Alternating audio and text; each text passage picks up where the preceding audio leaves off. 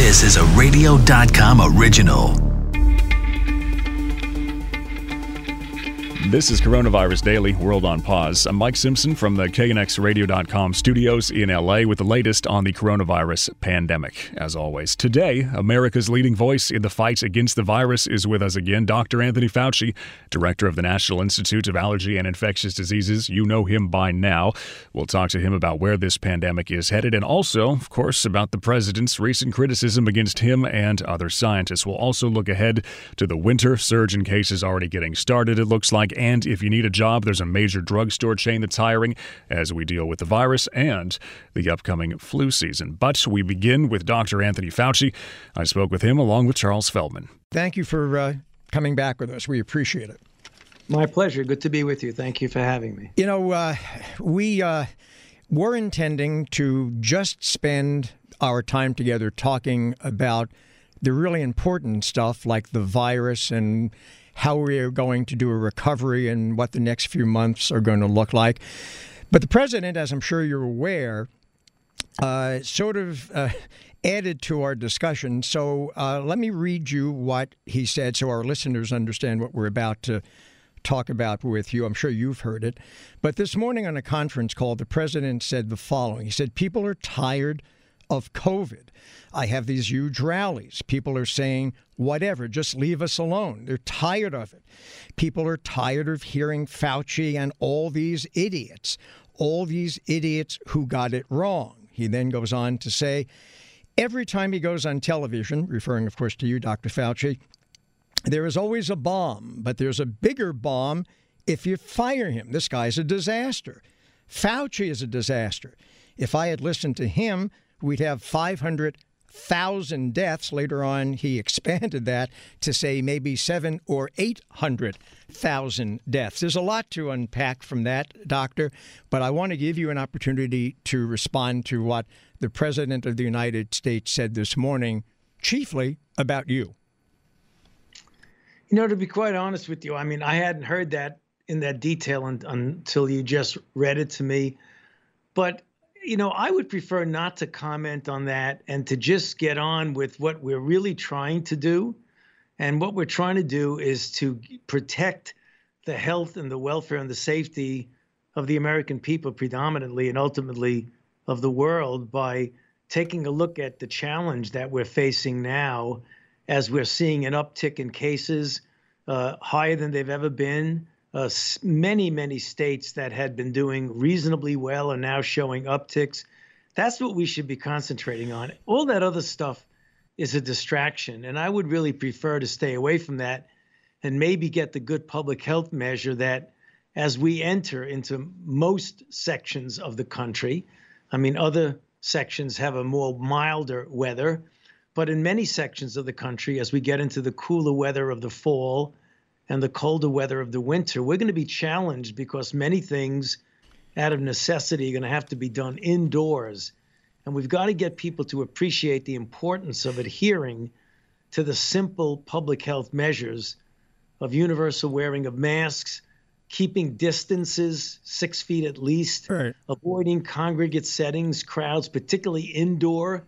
Where possible, do things more outdoors than indoors and wash your hands because we can turn around these surges. We can't throw up our hands. And I'm not talking about shutting down the country. That's not what I'm talking about. Whenever I talk about public health measures, people sometimes interpret that as my being insensitive to the difficulties. All right, and I promise you, Doctor, I really promise you. We will get there. I've talked to you as far back as the 80s on HIV, and I respect you as a scientist and as a doctor, and I get that you don't want to get embroiled in the politics of this. But, and I also promise you, we will talk about all that other stuff that you just mentioned because you're right. That is what is important. That is what people need to know. But nonetheless, the President of the United States said some really powerful things coming from, I mean, he is, in some respects, your boss, right? Saying that if he had listened to you, there would be hundreds of thousands of more people dead, that people are tired of COVID. Do you think people are tired of COVID? Do you think hundreds of thousands more would have died had the president listened to you? Well, I do think one thing is important, that in this country there is a fatigue of COVID. We've been dealing with this now for like almost 9 months, and certain areas and segments of our society have had to either shut down completely or close down to the point of causing financial, economic, jobs hardships on people. So people are really fatigued with this, and that's something that we do have to deal with. And that's why I like and want to get the message across that this will end. We will put this behind us with a combination of a vaccine, which I truly believe, since I'm deeply involved in the development and the testing of vaccines, that by the end of this year, we likely will have a vaccine that's safe and effective, probably more than one vaccine, that will help greatly in alleviating some of the stresses that are put on us by the need to adhere to several of these public health measures. Not that you ever want to give them up, but the vaccine would be very helpful. So there is truth in the fact that many people in this country are fatigued with COVID-19. That's quite understandable. What do we do with the fatigue, though? How do you fight it if people don't want to listen, or if the president, doesn't want to listen? I mean, I guess he technically can't fire you. Yeah, I don't want to get involved in that, me against the president. That's not helpful, because what that does is that creates a dialogue that distracts people from what the important things are. And the important things are being able to open the economy, get people back to work, but doing it in the context and in the setting of prudent, careful public health measures. And that's the message I keep drilling at, and I hope it gets through more and more. We're not talking about shutting down the country. We're talking about using public health measures as a vehicle or a gateway or a roadway. Right. But when you hear something like this, I mean, and be honest, do you ever just think, I'm out of here. This is enough. I don't need this. Yeah. Well, it depends if you take it personally. I focus totally on the health and the welfare of the people of this country. That's what I've devoted 50 years of my career towards, 36 of which were as the director of this institute. That's the only thing I really care about. That other stuff, it's like in The Godfather, nothing personal, strictly business. As far as I'm concerned, I just want to do my job and take care of the people of this country. That's all I want to do. So then when it comes to talking to the people of the country and telling them, do you get discouraged when the message just can't quite get all the way out there like you want it to? I mean, you're sitting there on the top of a hill yelling, masks work, like, really, trust me. And some people are looking at you and go, no, they don't. Well, but you shouldn't give up in trying. You shouldn't, because I think the message will get across as people start to see, and we are headed, if things don't turn around and change as we get into the cool months of the fall and the cold months of the winter, that we may be headed into some really more serious issues than we've experienced. And we really want to avoid that. I mean, this is something that we can control. We can do it. And I think the concern is pitting one approach against another. In other words, it isn't all or none. And I think that's where the lesion was early on, that people interpreted either you shut down completely and cause economic distress, or you just let it rip and let everybody go out and get infected no matter what happens. It shouldn't be extremes. We can do important things, get the economy back without necessarily at all doing the kinds of things that you sometimes see on television. We don't need to be out there congregating and essentially inviting trouble. Let's talk about the future, because I think that there are a lot of misconceptions about what a recovery from this pandemic is going to look like. I think some people think they're going to announce one day there's a vaccine. They'll go the next day to their doctor, get it. They'll rip off their masks, and there'll be this giant global hug fest. That's not the way it's going to happen. Everyone downtown. Right? Yeah. Unfortunately, that is not what's going to happen.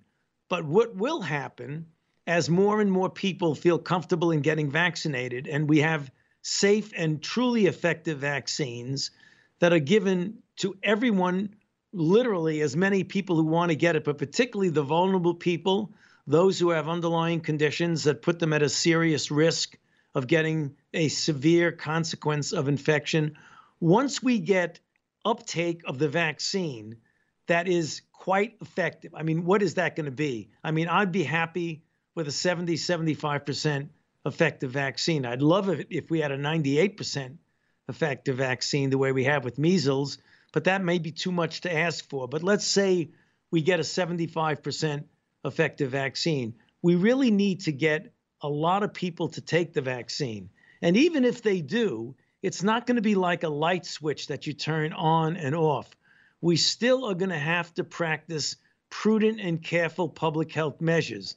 That doesn't mean we're going to be able to just hold back all the normal things we want to do, but it will be a gradual re-entry into normality. It's not going to be overnight because you're not going to have 100% of the people protected for the simple reason that not everybody's going to want to get vaccinated right away. I think you're going to get more and more uptake of the vaccine as people realize that it is safe, number one, and it is having a positive impact on controlling this outbreak. When they see that, I believe more and more people will get vaccinated. And when that happens, there'll be less and less constraints on what we can do and getting us back to normal much, much sooner.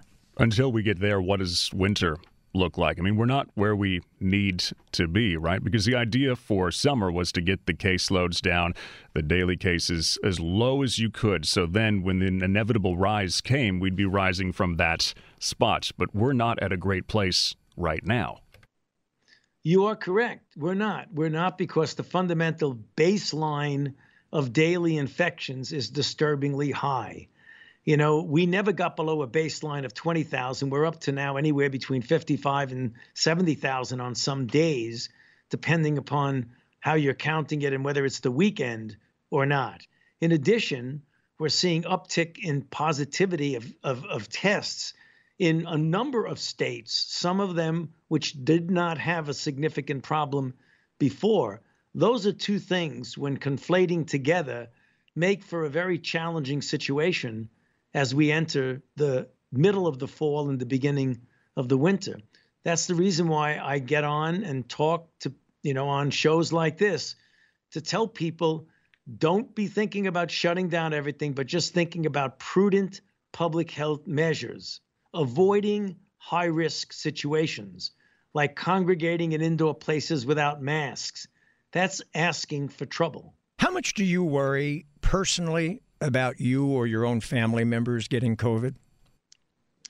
I'm an infectious disease person. I've been dealing with everything from HIV to Ebola to Zika to pandemic flu to the anthrax attack. So I don't think I can say I'm afraid.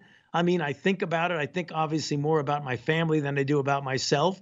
But I mean, given my age, I'm in a reasonably high risk group for a deleterious consequence. So I certainly want to be careful and not reckless in what I do in exposing myself, because I am in a high risk group. If it's not COVID, what about people? I mean, 60 Minutes last night, you're under protection when you go out now. And so is your family, because threats have been made. Right. Well, that's something that, I worry less about myself than the harassment of my wife and my children, which, I mean, I have, federal agents guarding me, but there are people out that continually harass my family, which I just find to be just such a shameful reflection of the divisiveness in our country, where you have someone who's trying to get a public health measure and public health messages across, and it's met with threats, not only on one's person, but upon one's family. Yeah, I mean, that's very, very weird. Yeah, I was going to say, because you've been doing this a really long time. As I said a few minutes ago, I remember talking to you when you were doing HIV research. That was decades ago, right? Did you ever think, as an infectious disease expert, that you would have to deal with these sorts of issues? And why do you think it's happening now? Well, no, it had never entered my mind. I mean, back in the day of HIV and all the other things, there were differences of opinion, but there was never anything that even remotely resembled the kind of acrimony that we see now. And I think it's a reflection of the divisiveness in our society. There's no doubt you can't walk away from that. I mean, it's almost this way throughout the world, but very intensified right now in our country. I hope that we get through this and revert back to some degree of normality, because this is not the way America should be. How do you start to, jumping off that, clear up this mistrust of science in general? I mean, do scientists need to be more vocal and not sit on the side? We've seen plenty of them get out there, especially on Twitter, online doctors pushing back against people who say that the guidelines aren't needed. No, I think that scientists, they do need to be more vocal, but they need to do it in a way that's not condescending to non-scientists. They need to do it in a way where they're understood. I always say when you communicate with the public, if you're a scientist, the goal is not to show how smart you are. The goal is to be understood so that people know what you're talking about without talking down to them, but without trying to confuse them with the razzle-dazzle that sometimes you hear some people do when they start talking about science. There are some crisp, simple messages that are public health messages that are based on solid science. We've got to have more people out there talking about that. You know, we had on our show last week one, or maybe it was two, Mike, of the scientists, doctors who signed that declaration saying, in effect, you know, we should be going for herd immunity, that we should let younger people basically roam wild, let them do what they want to normally do, protect older folks, and then eventually countries will build up herd immunity and we'll all be fine. But that really isn't true, is it? No, it's not even close to being true, as a matter of fact, because if you look at the proportion of our society that is vulnerable to severe outcomes, the elderly, those with underlying conditions, there's an estimate that a third or more of the population, and that's a conservative estimate, some people say much, much more than that, have underlying conditions, some of which they don't even realize, that put them at a high risk. So if you want to let infection run wild in society, thinking that since young people generally don't have serious consequence, if you just so-called protect the vulnerable like those in nursing homes, well, there's only a very fraction of the population who are vulnerable that are in nursing homes. The rest of them are walking around the street, people who are obese, with diabetes, with heart disease, with chronic lung disease. How do you propose you're going to protect them if you let community spread explode in the community? It's not going to happen. So if you try to do it that way, you're going to wind up with a lot of dead people whose death could have been avoided. So, you know, I'm not sure exactly what the argument on the other side is trying to make, but it doesn't make any health sense or any scientific sense. Doctor, before you go, because we know you got to run, you predicted this pandemic. This was your big fear years ago, respiratory virus like this one. So what's your worry about the next one? You know, let's get through this sucker before we worry about the next one, okay? Good enough. That's good enough. All right, Dr. Fauci, thanks so much. Cases increasing across much of the U.S. again. It appears we are in for a winter surge as doctors concerned about hospitals being overrun, especially with flu season here. Not to mention, if there are more cases, it could lead to more deaths. Dr. Alexander Phelan is a member of the Center for Global Health Science and Security, professor in the Department of Microbiology, Immunology at Georgetown University. So, doctor, there's a quote going around about the next 6 to 12 weeks being some of the darkest times we're going to experience with this. What are your thoughts on that? So I actually think we may even be looking a little bit longer. I think, you know, we're looking at the last 2 weeks, we've had a 30% increase in the cases here in the United States.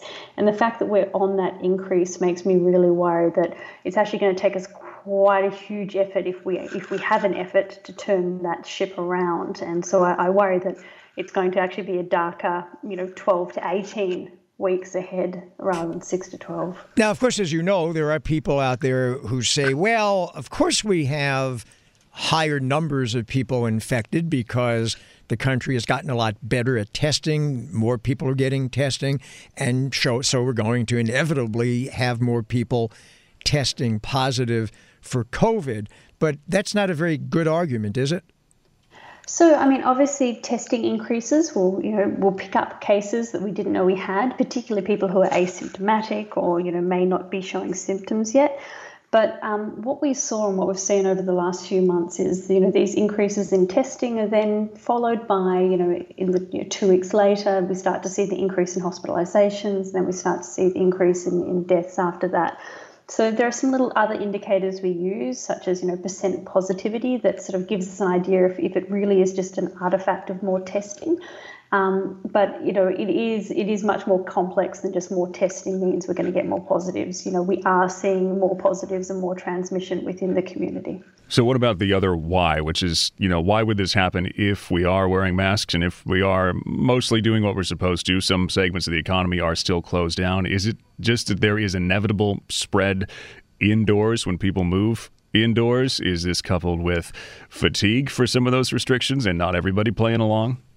Yeah, I mean, it's a great point. I think the reality is here in the United States, we don't have everyone, complying with the different measures, and not everyone is necessarily able to comply with the different measures. We haven't seen governments around the country provide those supportive services to ensure that people can stay home. And we've seen, most countries, California is still in a safer at home phase, but most of the states around the country are back into the new normal. The reality is we don't have the uptake of masks, of physical distancing, of hand washing, of ventilation, rapid testing, contact tracing, all these things that we know need to be being done at scale. And the real challenge is when winter comes, it's not as though that there's anything inherent about winter that makes COVID worse, but it is how our behavior changes. And I think you're absolutely right. One of the big factors as we go into winter is people getting tired, and people perhaps not being as vigilant as they were. And this has been a long haul, and it's very stressful. It's understandable, but it really is important that we come back to those basics and maintain things like masks, physical distancing, hand washing. Dr. Alexander Phelan, member of the Center for Global Health Science and Security, professor at Georgetown. Short break, and then a big drugstore chain getting ready for the 1-2 punch of COVID and flu. CVS is filling more prescriptions now. It's looking to fill thousands of pharmacy jobs to deal with coronavirus and flu this winter. Bruce Japson, healthcare writer for Forbes, he talked with WBBM's Rob Hart about why this hiring surge is so important. CVS, of these 15,000 new hires that they want to make, about 10,000 of them are for pharmacy technicians, and they're hoping to get a federal waiver to allow not just the pharmacists to administer the seasonal flu vaccine and eventually a COVID-19 vaccine. And so they're definitely staffing up because, as we know, for those of you who have not gotten your seasonal flu shot, you'll want to do that because you want to protect yourself from one flu, because they're worried that obviously when people have symptoms, they might think it's the seasonal flu or it could be COVID-19. You want to eliminate at least one of the possibilities if you have a chance. Meanwhile, we do have, hopefully, COVID-19 vaccine that looms on the horizon. We have 5 in final stage clinical trials, and we know that Pfizer's COVID-19 vaccine is the lead dog on that, and they could get an emergency authorization maybe by the end of November, by the end of the year, and then they will start to allocate that. And CVS has relationships with long-term care pharmacies. They also have specialty pharmacies, and these are high-tech flu vaccines. They require to be stored in 80 to below temperatures and such. So you need a lot of, not just the typical pharmacists, but a lot of technicians and people to support what is going to be an unprecedented rollout of a vaccine, hopefully by the end of the year and certainly in the next year, and CVS wants to be a part of that. And with this does create the image in one's mind of someone getting their COVID vaccine and then picking up like a large bag of peanut butter cups at the convenience store. But CVS also operates a number of storefront clinics too, which would also be a distribution point. Hopefully. We don't really know exactly how it's going to roll out, but these are the type of vaccines that are being worked on, the COVID-19 vaccines, a little different in that fact that they're more, I would say, more biotech, more technology goes into them.